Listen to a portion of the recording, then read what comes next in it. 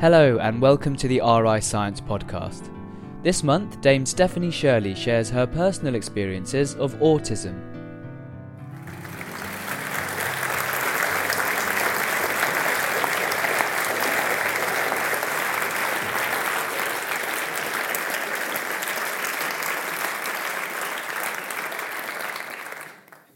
These Friday evening discourses have been going since 1825, and I'm privileged to follow major scientific figures such as Michael Faraday, he who discovered many of the fundamentals of physics and chemistry. I'm a mathematician who moved into the early computing industry. I'm in the National Museum of Computing, so you see a museum piece. But I'm now known as the autism lady. And autism is what I'm going to talk about. I'm going to speak from personal experience and with the story of my autistic son, Giles, and use his story to punctuate this discourse. So what is autism? It's a lifelong developmental disability, a brain disorder that affects how people perceive the world, interact with others, because autistic people see and hear and feel the world differently to the rest of us. There's no cure, and any treatment involves specialist educational and behavioral interventions, therapy starting from a very young age. It's a spectrum condition. Being autistic affects people in different ways. Some autistic people also have learning disabilities. Some have epilepsy. My son had both. There's mental health problems, other conditions, and those with high intellect, and there are many, are normally termed Asperger syndrome. It's impossible to diagnose someone who isn't alive, but Sir Isaac Newton sounds like a classic case of Asperger. He hardly spoke, was so focused that he often forgot to eat. He relied strongly on routine, and if no one turned up to his lectures, he gave them anyway.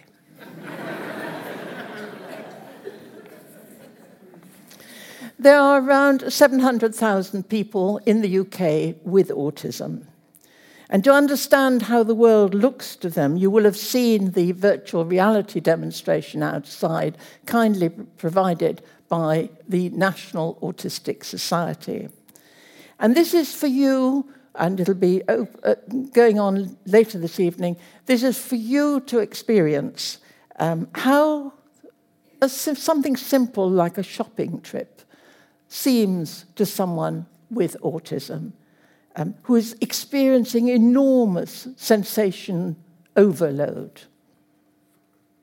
You wear the special goggles, which you'll have seen, to give a realistic experience of autism. And try it for yourself, because it's a powerful learning encounter with virtual reality, of which I'm sure you've all heard. When my son Giles was young, autism was classed as a rare disorder. Today, the latest estimate is 1 in every 86 children, the increase being largely accounted for by redefinition and better diagnosis. But not wholly so.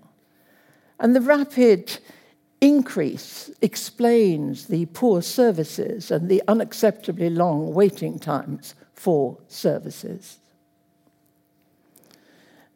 One of the early studies found a statistically significant link with engineer parents. I'm a systems engineer, of course.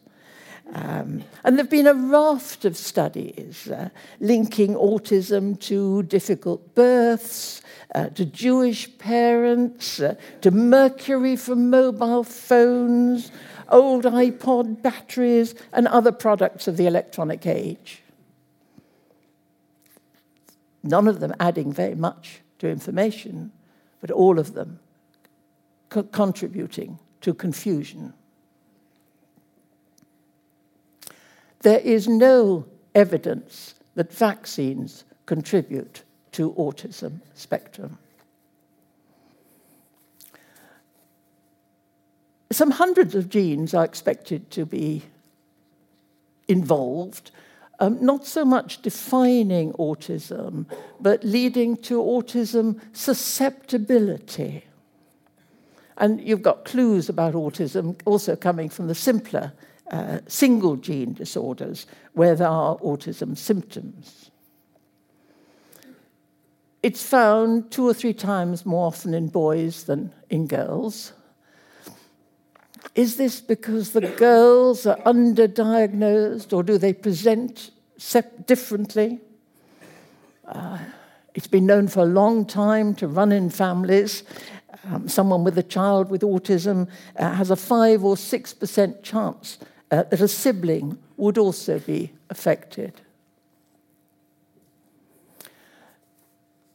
Giles was diagnosed at the age of 3, and we were advised to put him in an institution and start our family anew. We sought genetic counselling, but there was then little understanding of what is now recognised as one of the most heritable disorders. And in any event, we decided to concentrate on the child that we had, though mourning the child that might have been. In that dark age, learning disability was called mental handicap, and many children were categorized as ineducable and came under health rather than education. And early exceptions were those with autism.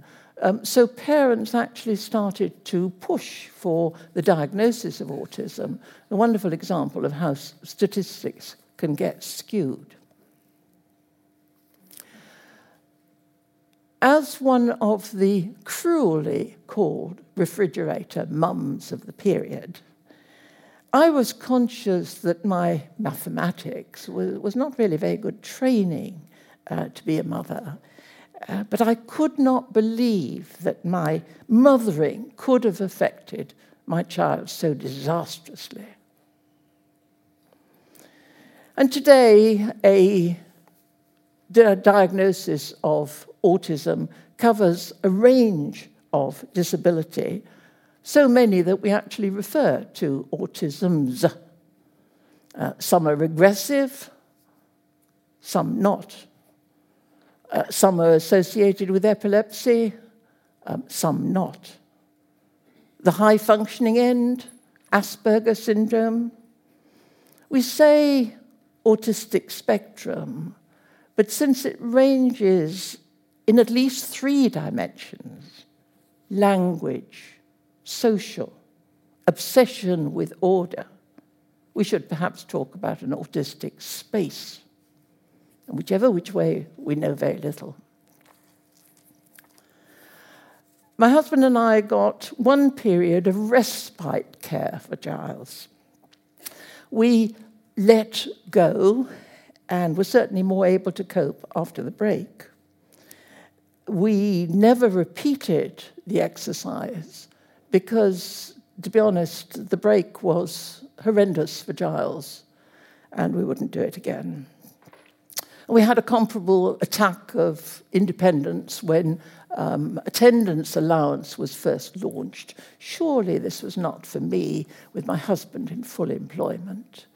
But I learnt to do away with guilt and accept whatever help was available. We were desperate, reading anything that might be relevant. The current fad then was for megavitamins. There is a disturbing fringe on the web, offering conspiracy theories galore, and at a price. It is clear that certain interventions help certain children, but no one knows which is going to help whom and in what circumstances. So parents can bankrupt themselves emotionally, financially, for treatments having absolutely no effect, sometimes to an abusive level. A strict training regime for a young child of 40 hours a week is not, to my mind, respectful of that little person. There have been tragic examples of more severe interventions, and I'm reminded of Florence Nightingale's stricture to do no harm. Educators also need a Hippocratic oath, and without this we're acting as if the child is indeed ineducable. And we need always to distinguish between child assent, parental permission, legal authorization, and moral responsibility. There are a lot of cranky teaching methods for pupils with autism. The reputable ones have much in common. Pupils spend many hours each week having social, pre-planned in detail, structured lessons. I'm told that there are 3 separate strategies for children to learn: to calm, to order, and to give a voice. Applied behavior analysis, ABA, teaching, sometimes known as LOVAS therapy, to calm. Treatment and education of autism and communication handicapped children, teach, to order, and picture exchange communication system, PECS, to give a voice. Let me explain what ABA is about. Tasks are divided into learn units, such as put the cup on the saucer, not on the table, not thrown across the room, put the cup on the saucer. And if the pupil manages that 18 times out of 20 over a period of 3 days, the lesson moves on to the next learn unit. So it's enormously labor-intensive. Many parents believe in it wholeheartedly, but to date, there is no scientific evidence as to its efficacy. They might as well just spend the equivalent time reading the dictionary to their child. Teach is a broad-based, structured teaching system which emphasizes strengths and interests rather than deficits. And by structure, I mean organizing the physical environment, developing schedules and systems, especially individual work systems, and making expectations clear and explicit. Everything is personalized to each child, and Teach has proved its value since 1974. PECS is a sort of evidence-based alternative communication using pictures and words, with the words changing over the weeks, getting smaller and smaller. So eventually only the picture is left, only the word is left. Try again. Which is it? The picture is accompanied by the word. And over the weeks, the picture gets smaller and smaller. So eventually you're left with the word and the child is reading. There's also a Welsh PECS, Nothing, as far as I know, for Urdu, Hindi, or any of the other Indo-European family of languages. I'd like to comment about diet. Removing grain, especially wheat, and removing dairy products from the diet are two common treatments which work for some, but not for others. If they work, it's very dramatic. Days for children, weeks for adults. Note, though, that, again, no scientific review of diet studies has shown a positive result. In Who's Who, I give my only recreation as wishful thinking. And we shouldn't overlook wishful thinking when new interventions are heralded. Autism is a perplexing disorder. It's ever our dream, or is it nightmare, that inside every child with autism is a child without autism trying to get out. I've learned relatively recently to consider autism as a different way of living. And that makes conductive education, in which teachers draw from their pupils rather than impart information and knowledge, and makes that more useful. And education has in any case changed its mission from knowledge to skills, skills which last rather than knowledge that fades. And that's dramatically true of special education. Like the sculptor chipping away at the piece of stone, teachers reach out to get the child within. Longitudinal studies specific to autism concentrate on children at risk by tracking the development of babies born with an older sibling already diagnosed with autism. And by tracking them in that way, researchers are able to spot potential problems, not necessarily a diagnosis, but early in the first year. And that's valuable time gained in which to intervene. I made many mistakes trying to rear Giles. Even with all the love in the world, it was not a pretty story. Huge amounts of energy and effort. And at one time, I seriously thought of getting a sheepdog to help me with Giles. Perhaps a robot would have been more useful. Because Giles was what the social workers call sometimes a runner. Chaos really reigned in the years 3 to 5, but I could pick him up then and so avoid the worst disasters. He was doubly difficult in puberty, which came far too early, at the age of 11, when he also developed epilepsy. And about a third of people with autism are either born with or develop epilepsy. Brain research shows the closeness of the abnormalities. Now, those associations between autism and epilepsy and learning disabilities such as Fragile X and Down syndrome are important in meeting affected people's needs. But next to nothing is known about them, about the links. At one time, Giles was prescribed lithium on the basis of possible manic depression.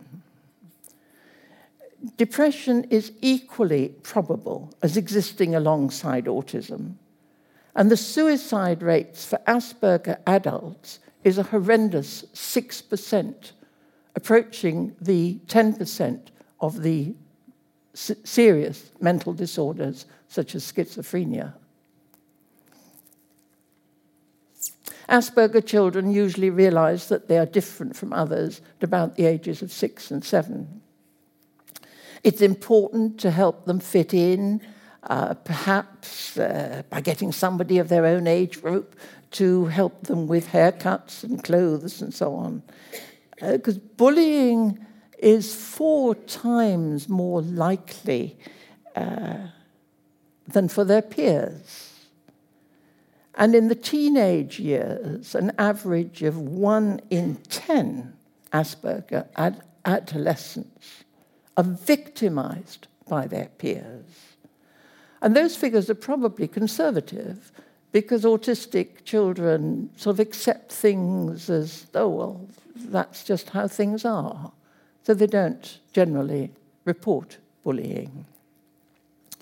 What is undisputed is that 6 out of every 10 adults succeed in taking their own lives. And that, of course, should have been 6 out of every 100. Now, given those facts and figures, we must learn more about the nature of autism. And all organizations must continue to press for investment in research to further our knowledge. Life is not just the one with autism. We'd decided to restrict our family, but we had always to keep going, not least keep our own sanity. What the family needed was a wrap-round system of support. And the ideal service would provide medical, educational, and social support services to not only just the individual with autism, but also to their family and carers. A holistic approach. Giles didn't sleep much, so my husband and I operated a shift system. No wonder the divorce rate of parents with autism is a horrendous 82%. And looking back, it was a terrible period.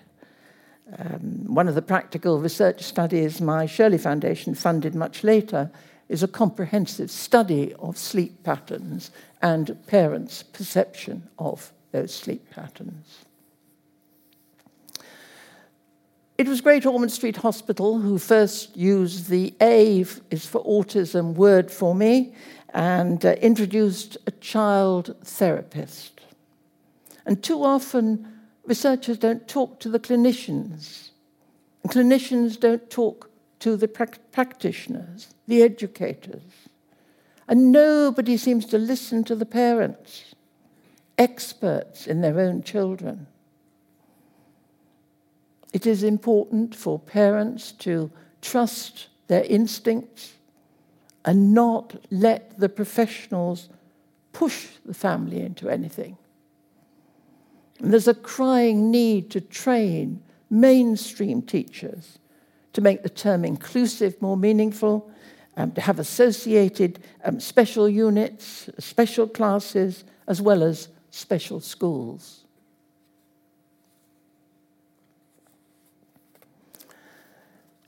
Giles lost the few words that he had as a toddler and never spoke again. A fairly typical regression. For others, vocabulary and pronunciation seem to depend less on family than TV and films. You may have seen the recent film Life Animated, which tells of autistic Owen, whose only speech was mimicking Disney characters.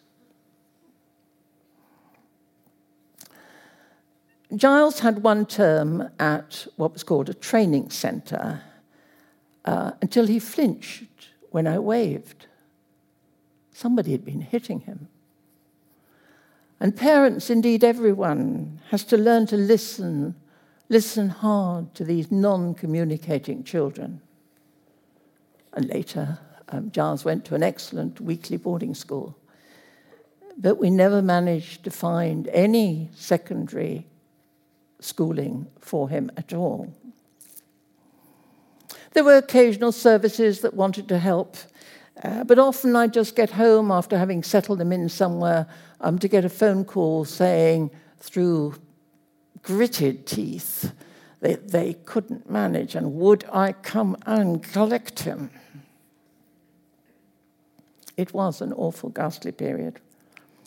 And I write very honestly about this in my memoir. We got a bit of financial help from various foundations and grants, most of whose application procedures were not relevant to autism. And there's a crying need for more and better partnerships to meet people's needs rather than trying to squeeze people into existing patterns. A quarter of autistic pupils are excluded from school at one stage or another. 2/3 of those more than once. The National Autistic Society, the world's first and now largest such association, reported that only 40% receive a service that is suitable for their needs. But if that's poor, it's a lot better than the services that adults get. Eventually, when Giles was 13, I cracked up, and since I was the main carer, both of us finished up in hospital. I came out of mine after a month and took about a year to recover. Giles stayed in a subnormality hospital, an asylum really, for 11 years. He was in a locked upstairs ward for a dozen adolescent boys. We took him home every weekend and then couldn't manage even that. So we're reduced to taking him out for a picnic in the grounds. Fine in summer, ghastly in winter, when the three of us cowered under a heat-reflecting sheet. It was very, very difficult to keep any semblance of family going. When I phoned midweek to find out how things were going, I was told the activity for the day was very often described to me as, "We've been hoping to go out." That was the activity for the day, hoping to go out. And there still remain hundreds of people in Britain living such restricted lives. I'm not really talking about adults tonight, but will say that few who received a childhood diagnosis of autism become self-sufficient. Less than 10% do well. The remainder are dependent on third-party support for the remainder of their lives in all aspects. The average additional lifetime cost to the family of a child with autism and learning disability is £3 million. Only 7% education, all the rest indirect support. What society doesn't want is a failing child turning into becoming a failing adult and ending up in institutional care, having broken the health of the parent. Now, my experiences with a profoundly affected child and days long past, but a recent survey showed that both parents and professionals still feel that there is, and I quote, very little available.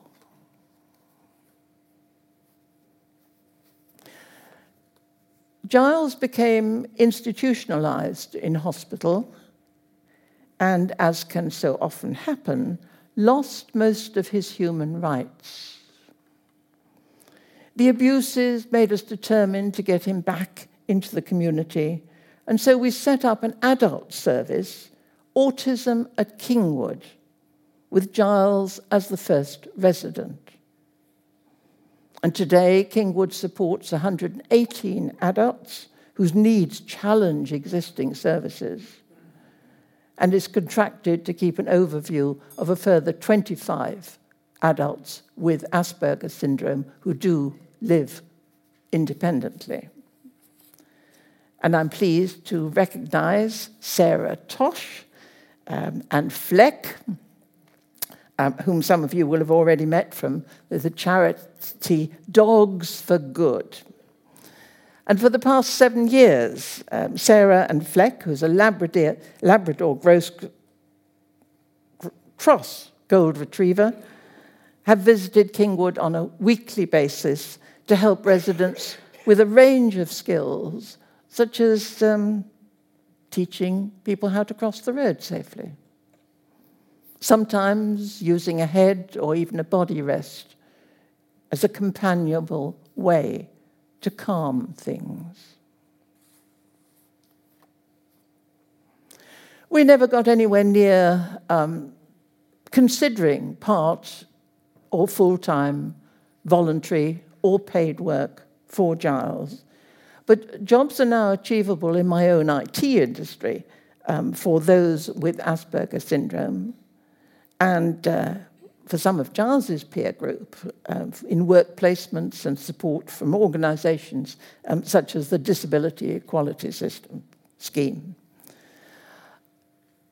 A good strategy is to help adults develop skills where they are sought out as consultants rather than aiming for employment, where they have to get through that difficult interview stage. In any case, all work has to be really linked to a particular child's interests. I suppose that's obvious. And in Giles's case, the only interest he really had was jigsaws and cats. So I suppose I could have found him a job in sweeping out in a cattery or tidying up a toy shop. Society accepts that it's discriminatory not to provide documents and keyboards in Braille for people who are blind. But few understand that social exclusion can also be actively discriminatory. And perhaps we all need to adapt our ways of working, our ways of living, rather than the conceitful reverse, expecting autistic people to adapt to standard environments. I've supported some 70 autism projects, including setting up 4 charities, autism charities. Now, I've explained how Giles was the first resident in the first home at Autism at Kingwood, my first charity. The second charity was the Priors Court Residential School for autistic pupils aged 5 to 18. And all the young people also have profound learning disabilities, and 80% of them have no speech. But just because pupils can't speak, doesn't mean that the national curriculum is closed to them. They're all learning to learn. And the school's motto is to learn to be. 60 pupils, plus 20 students aged 19 to 25 in a young adult centre, are supported by 600 staff and 1 robot. The fees, paid for by the 40 local authorities that the pupils come from, are necessarily high and currently range from $68,000 a year to $235,000 a year for pupils requiring 1 or sometimes 2 members of staff to support them throughout the day and night. The small classes, typically of 7 pupils, go by age, not ability, and apart from making sure that a class is not all hyperactive and that those who are noise sensitive are not grouped together with people who are very noisy, it's first come whenever there's a vacancy.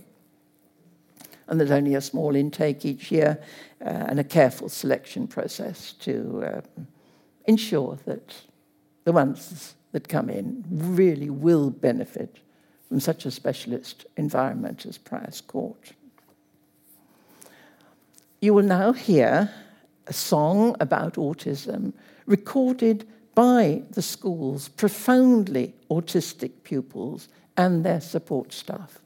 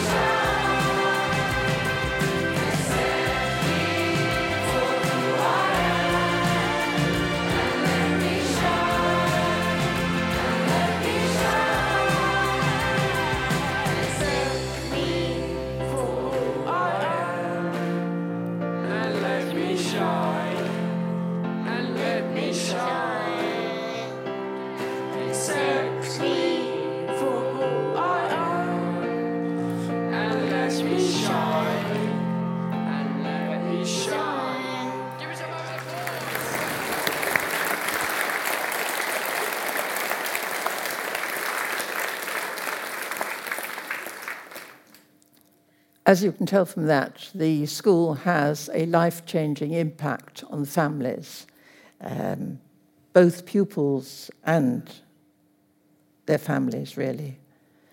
Because the pupils, you can see, are profoundly vulnerable, no sense of danger, little understanding of the world around them, very limited communication skills. They may bite or hit themselves or others when they get anxious, such as when they're faced with a change in routine or a new situation. Usually they join Prior's Court when their current school, their previous school, is no longer able to provide sufficient specialists. Autistic children learn rather differently. Basically, they and their families are usually in crisis by the time they come to us. The commitment of the staff at Prior's Court, and there are a few of them here, is really second to none. You can see that from the video. But it's not just the emotion, it's their specialist autism expertise and the patience to teach skills in a very structured way that enables each child to make progress in all aspects of their life. Learning to dress, to wash, to communicate, making choices about their life. And for parents, knowing that their child is safe and healthy and happy is a huge relief. And then come milestones such as being able to go out for a family meal. That's an enormous step forward.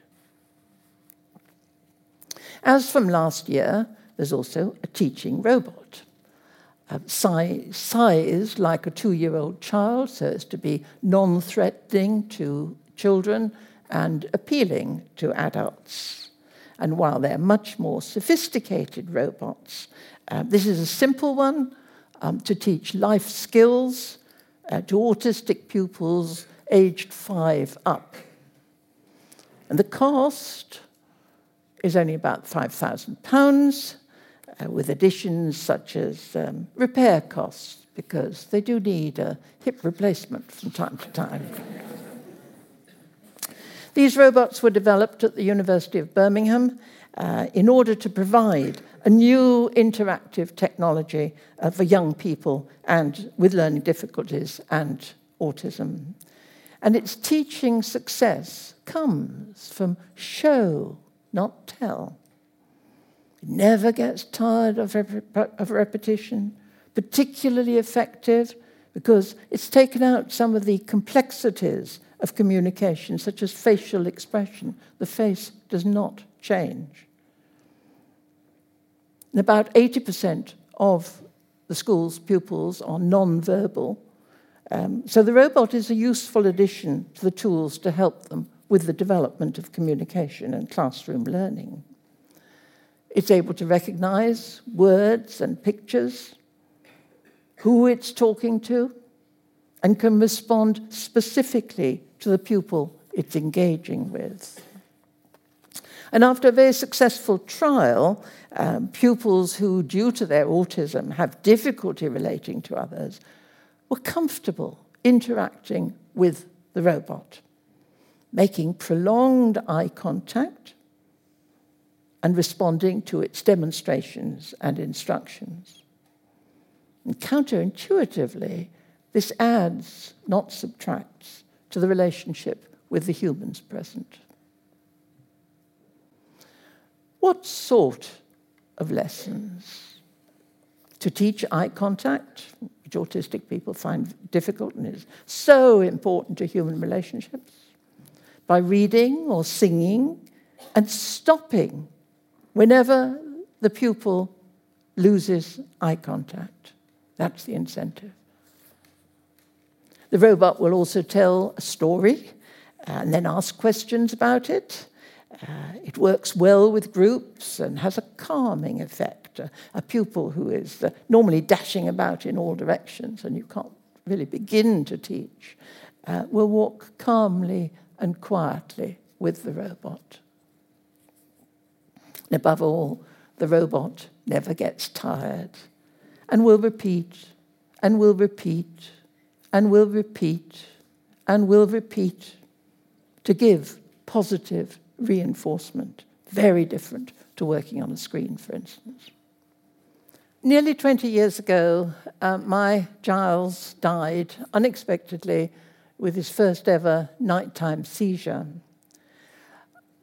I have now learnt to live without him, without his need of me, and slowly let his memory go. Perhaps fade would describe it better.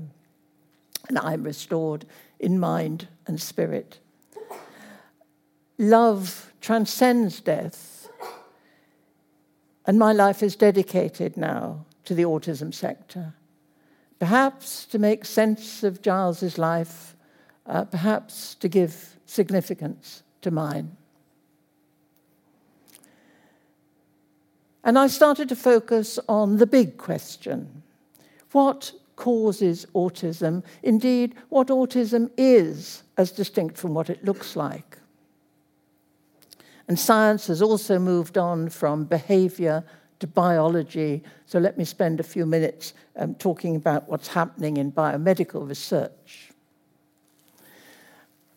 By measuring heads, children with autism have been shown to have a normal head size at birth, but increase above the population norm for the next 3 years, so that on average, children with autism have a slightly bigger head. What can that mean? Internally, imaging technologies show differences in brain anatomy, so that whereas, for example, neurotypical people process facial recognition with a certain part of the brain, those with autism use a different part of the brain. What can that mean? And research indicates that it's the abnormality of the cabling between the different parts of the brain that is the real problem. But what can that mean? And progress is hampered by not having enough post-mortem brain material, but the next few years really can be expected to deliver significant advances in genetics and in brain imaging. People are always asking if my foundation can't do more. Nobody complains that we do too much. Although autism is not a disease and can't be cured, some interventions of people with high intellect do result, after many years, in some people learning to lose their mannerisms and seemingly to lose their autism.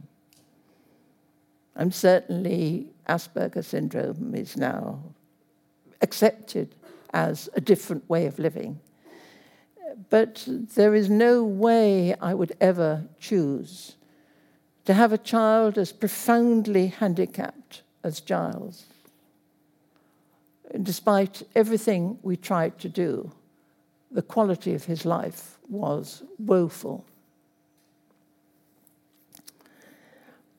Research is slow, research is expensive, it demands involvement and can't be delegated very far. So I'm delighted that, in line with the Royal Institution's tradition, that I'm able this evening, that my third charity, Autistica, can announce its launch of a new 600,000 fund to find and test new interventions to improve languages and communication in autism. And making ourselves understood to others goes to the heart of what we mean by being human. What do I hope you will remember from this discourse? Firstly, for you to think how the different transitions, how you can ease them. Because it's difficult for children to move from playground to classroom. It's the transition, not the destination, that's so problematic. And the children need specific support with life's transitions, from home to pre-5, from pre-5 to infants, from infant to secondary, from adolescence through to adulthood. I hope you're also now better aware of how perplexing autism is and how devastating it can be. Thank you very much.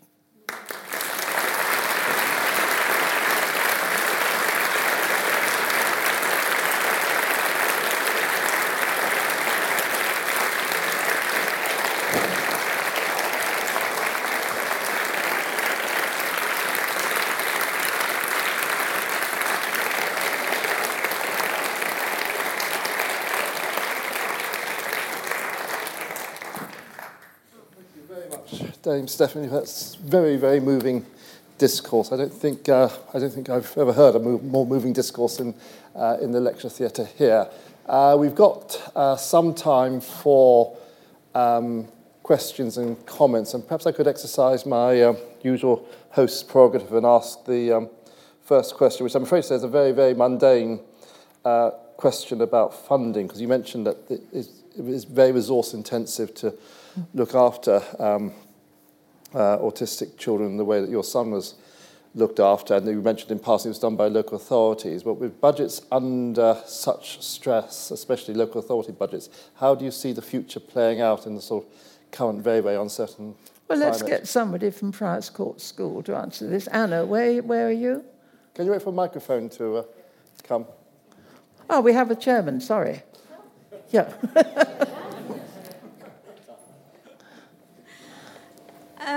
Well, I think the first thing to say is that obviously one of the pressures is that increasingly local authorities are trying to cut their budgets, and as a result, more and more the young people who come to the school have probably already been tried through several different types of care before they actually get to the point where they come to somewhere like Priors Court. So typically nowadays, a local authority will insist that a child is first of all tried in a ordinary state school. Then if that doesn't work, then they'll perhaps put them into a local special needs daycare school. And something like total residential provision, which is what you can ultimately achieve in Priors Court, is something that happens as a last resort in many cases. And the sad thing about that, actually, is that really the sooner young people come to somewhere like Priors Court, the sooner we can start to employ all the special techniques and approaches that we take. And ultimately, hopefully, the better impact we can have on that child's well-being. Having said all that, yes, of course, we're always being squeezed on budgets. We're always under pressure from local authorities to keep our costs down to the minimum.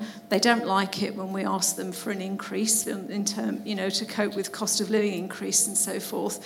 And it's a continual tension. But having said all that, at the end of the day, local authorities have a duty to provide provision and care for young people.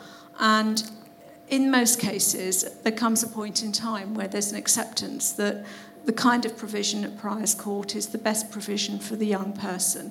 There is a whole complex process that takes place to reach this. And very often it involves parents going to tribunal and all sorts and having perpetual battles. But usually, if it's the right place for the child and the process has gone through, normally then the local authority kind of accepts that this is the cost of providing that care. It's more difficult with over 19s because then it goes to a different sort of budget holder. But having said that, our young adult provision is full. And we're always having people looking for places in our young adult provision. And again, I think it just shows the fact that there just is such a scarcity of the kind of quality provision that you can get from Priors Court. Thank you very much.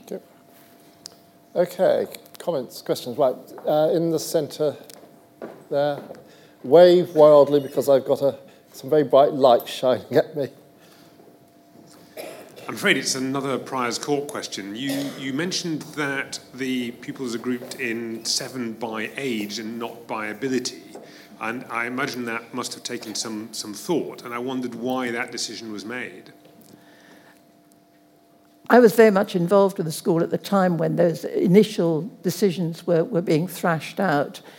I think the crux of the matter is, do we respect these children? This is a 7-year-old. We want to treat them like a 7-year-old. This is a 9-year-old who's wanting to do different. This is a teenager who's wanting to do different things. And the fact that they can't speak or have very limited intellectual capability doesn't alter that. So age is almost a form of respect. We talk about pupils at the school and students and the Young Adult Centre, basically young people. And that's what we're about. And we try to make the best decisions at any time. Okay, in the gallery. Hi. Hello? Yeah, please, okay. Professor Golding of Bristol University has just proven that smoking, not only in parents, but of the grandparents of the child, increases autism. How do you feel about these industries producing so much deadly pollution and seem to be getting away with it without any approach or recourse to their actions? Well, I can't see you at all, but let me just throw it out into the thing. Ian from the National Autism Project, you're the sort of person who can really give an authoritative answer on this. Where are you? Thank you. You're my good friends, yes.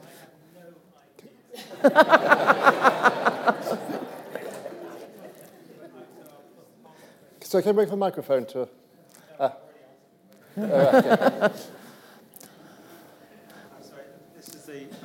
Excuse me, I'm Ian Reagan. I'm the director of the National Autism Project, and Steve has just dumped me with an extremely difficult question to answer, which I cannot. I've not heard of this research. But presumably, Ian, it's one of those things that hasn't been checked, and basically... I don't know. I mean, I can't even see the questioner. Where are you? He's upstairs. There you are. Okay, so, this is one report, or it's been replicated. These things come and they go, and they need independent verification. There have been so many scare stories about what causes autism, what does not cause autism. Most of them, in the course of time, disappear and are never resuscitated. So I'm not saying this is true or not true, but I don't know yet. Okay. There's somebody else in the gallery up there. Can you wait for a microphone to come around, Martin? Hello. Do you think it's time for the Department for Education to set a national autistic strategy rather than leave it up to individual local authorities to determine their own policies, which are often, my family has found, to its extreme cost, very cynically cost-driven and based on denial and minimisation of children's needs? They are very cynical, as shown by the attitude of the solicitors firm Baker Small recently. And I believe that that is not an isolated incident, but is reflective of some of the cynical attitudes adopted by local authorities when dealing with these children. Please, please come and work with me. You're on.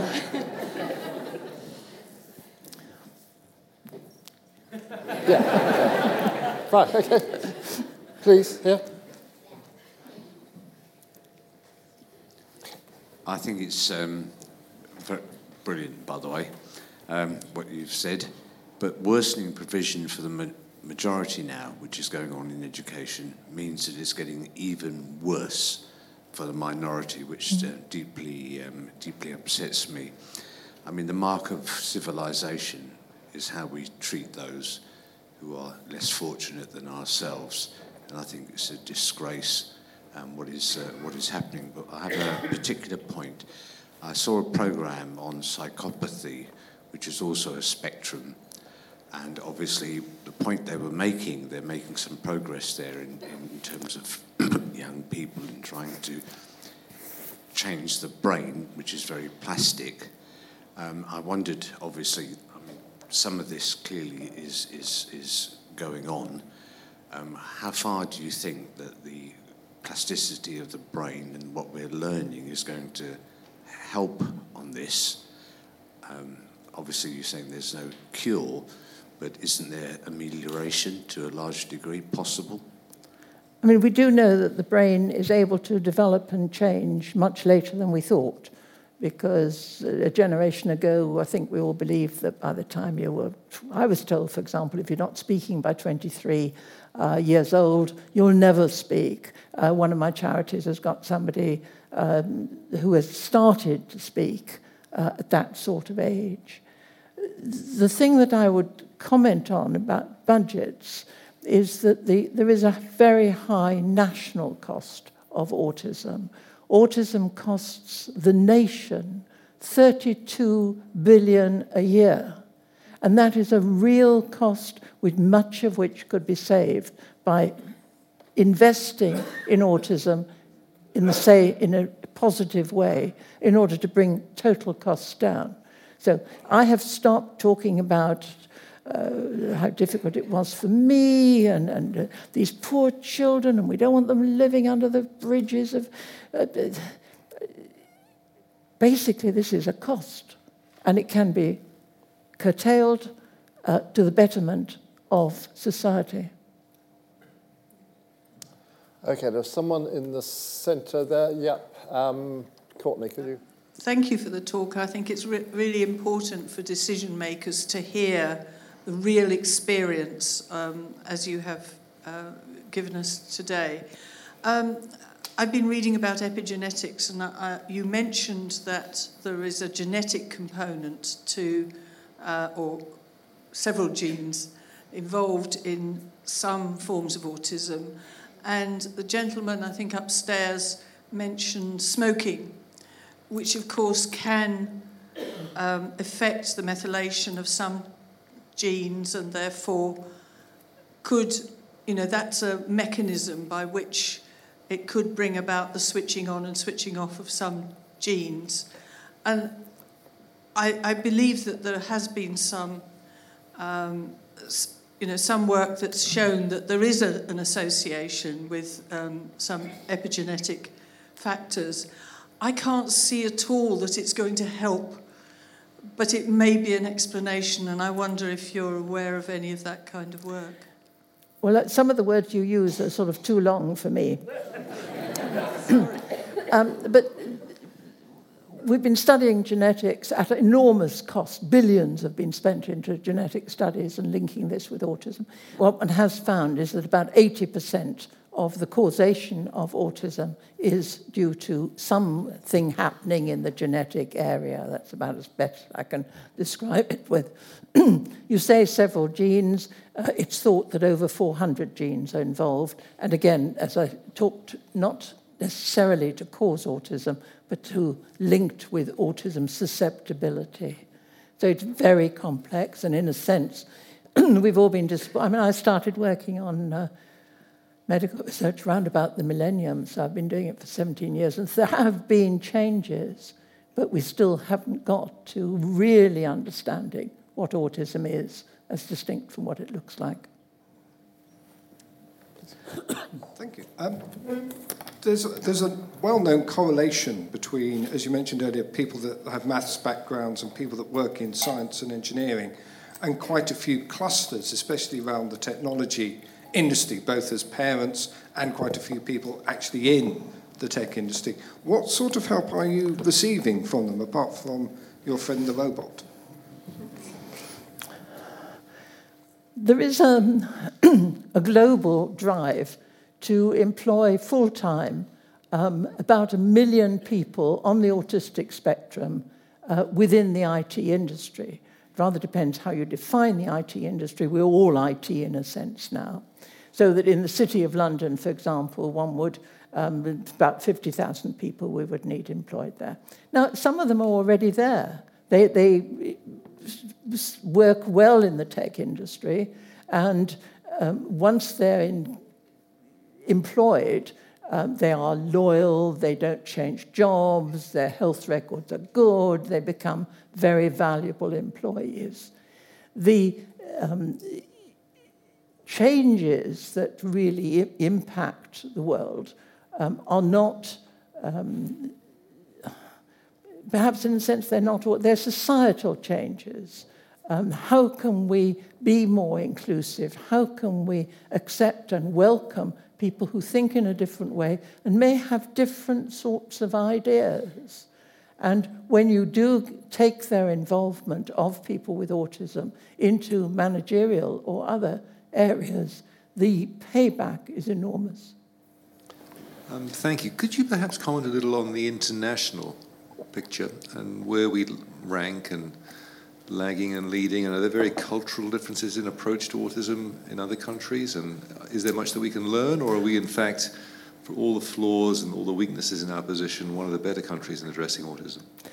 Well, in research generally, Britain has 1% of the world's population and produces 10% of the quality research. So basically we're doing very well, including in research. We do not have the size of America. When I started on this, I spent 3 years on an American board to really be able to piggyback on what they were doing.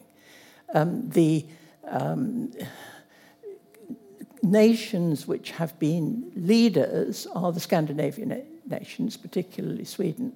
I know at one time, when I've told you a lot about JAWS, at one time we thought perhaps we should move to Denmark because there were some services there. I've been out to Japan, and because I've looked at schools all over the place, and there is something about the Japanese culture and equally the Singaporean, if that's the right word, culture, that makes it very attractive and easy and welcoming of people with autism. So culture does very much come into it. Nigeria, for example, still views autism as a witch doctory and so on. So there's enormous variation worldwide. But Britain isn't doing badly. I think what we need is more common databases and so on. This IT itself was going to help. And one last question. Thank you very much for the talk. I was very struck by your use of the word woeful as you look back on Giles's life. I can't think that anyone here this evening would, looking at the film with the children, would associate the word woeful with their lives, even though you'd warned us about biting and hitting, and, in other words, things that were not the rosy picture in the film. I think this is why we all had somewhat damp eyes. Yeah. 30, 40 years ago, as I was growing up, we had children referred to as Mongol. They would never have been in mainstream schools. We now use the word Down syndrome. They are in mainstream schools. But because of the new test developed very recently at Great Ormond Street, which replaces amniocentesis, 95% of women will choose termination rather than give birth to a Down syndrome child. The paradox for me being the wonderful change since we rejected them as Mongol, now we're more caring, but not so caring as to avoid 95% choice of termination. Were there ever to be a Great Ormond Street diagnostic test for autism, would that lead to 95% opting for termination? I think that follows. We have no other reason, no other figure to suppose that that's how women would accept. In America, families that have a history of autism and have know the gender of their child but pre-birth, they tend to abort male children because of that balance male-female. So, I mean, I hate the idea of abortion, but I said publicly to you, if I were carrying a child as vulnerable as Giles, I would abort without a moment's hesitation. On that rather profound note, I think...